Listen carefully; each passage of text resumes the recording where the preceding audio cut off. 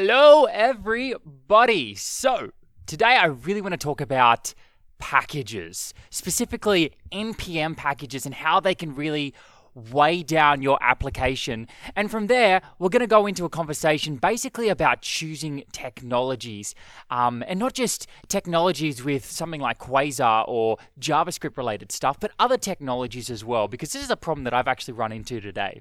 So, when you're starting a new JavaScript project, it can be very tempting to just jump into NPM and pull in packages all over the place. And honestly, I used to be a huge culprit for this. When I first started the company, I started working at the company I'm currently working at. One of the large packages that I brought in was Moment.js.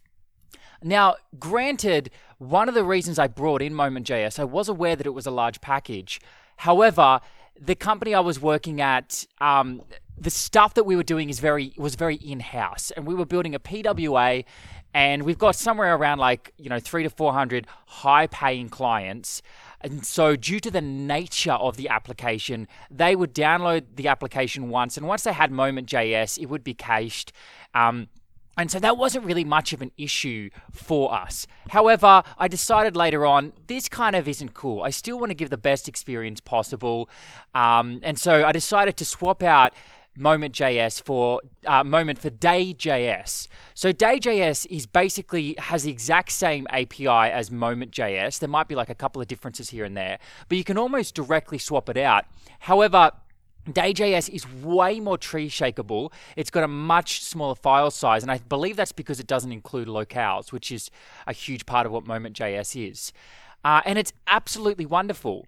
And so now I've just been using Day.js, and you can do some fancy stuff as well to help with tree shaking, which makes it a fantastic alternative to something like Moment.js.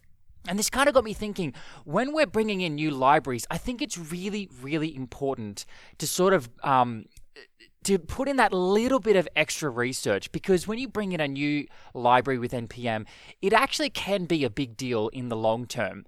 And so I wouldn't be pulling things in all over the place, just trying to solve your problem. For example, another example of this is dealing with money. Make sure that it's hitting all your use cases, of course, and use cases that you are likely to hit in the sort of short to medium term future. But it's also important to look at other things like, is this a utility library? Can I just pull out the functionality I need, or do I have to pull in the entire project? I'll give you another example, Lodash. Lodash is massive. However, there's a library called Lodash ES, which is basically ES modules for Lodash, meaning that you can use individual Lodash functions and maintain an incredibly small file size. We use this at work, and it is absolutely wonderful. And honestly, it's more enjoyable to use than normal Lodash because I don't even prefix it. I just pluck out the thing I need directly from Lodash ES. So for example, get, I'll pull get out of Lodash ES, and I'll just use get directly. Some people say that's not good. It's better to sort of call it, for example, underscore get. I really don't agree with that. I think it's so blatantly obvious what Lodash functions do. And anyone who's working for the company I work for, they're going to know what Lodash is, and they're going to be able to notice these tools. But anyway, that was a bit of a side note. So yeah, just some things to think about.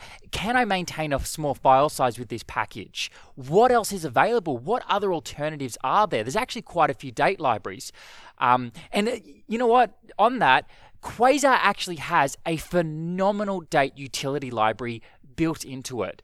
So for 99% of use cases, you can just pull out the functions you need from Quasar's date utility library. And I believe the reason that Razvan included that was because there's too many date libraries out there that are trying to do too much.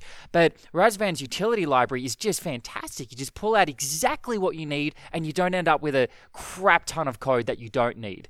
And so that's actually, we can kind of go through a process here. The first thing I do is say, can you just use the JavaScript date object? Because it's pretty good. Otherwise, look at using Quasar's date utility libraries. And they're super, super easy to use. And then, if that's not enough, then you can start reaching for something like Day.js or Moment.js. I wouldn't touch Moment.js anymore, to be honest, unless you desperately need some of its functionality. But then you can look at using something like Day.js. And so, yeah, hopefully that makes sense. Start really small and choose the package that just solves the problems that you need. Or alternatively, you can get these larger package libraries as long as you can just pluck out the stuff that you actually need to work with.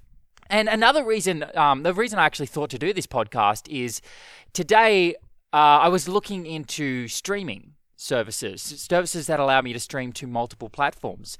And I really believe that it is worth putting in the extra effort to get the correct service. Try them all out. Just create a trial for all of the accounts because they almost always have one. So one of them is StreamYard I've been looking at. Another one is Melon. And there's another one I think called like Restream or something.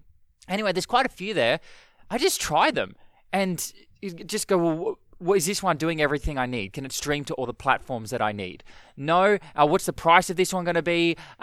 This one is a little bit better, but it's incredibly pricey. Is it really worth paying that extra like $30 or $40 a month?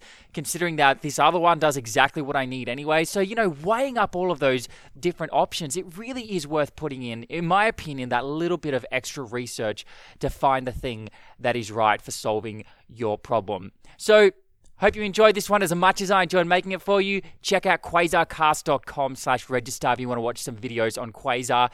And by the way, I just want to reiterate this. Check out Quasar's utility function libraries. It's got a couple. There's one for dealing with colors, there's one for dealing with dates, and there's a few other ones there. I think there's one for scrolling as well. They're really, really cool, and you'll be surprised what functionality is included with Quasar. And it also makes me feel good knowing that that functionality is going to work across the different platforms because it was built for Quasar. So definitely check out Quasar's date utility library in the docs. And once again, quasarcast.com/register if you're interested in this kind of stuff. And I'll see you in a future podcast. Oh, and remember, there is nothing you can't build.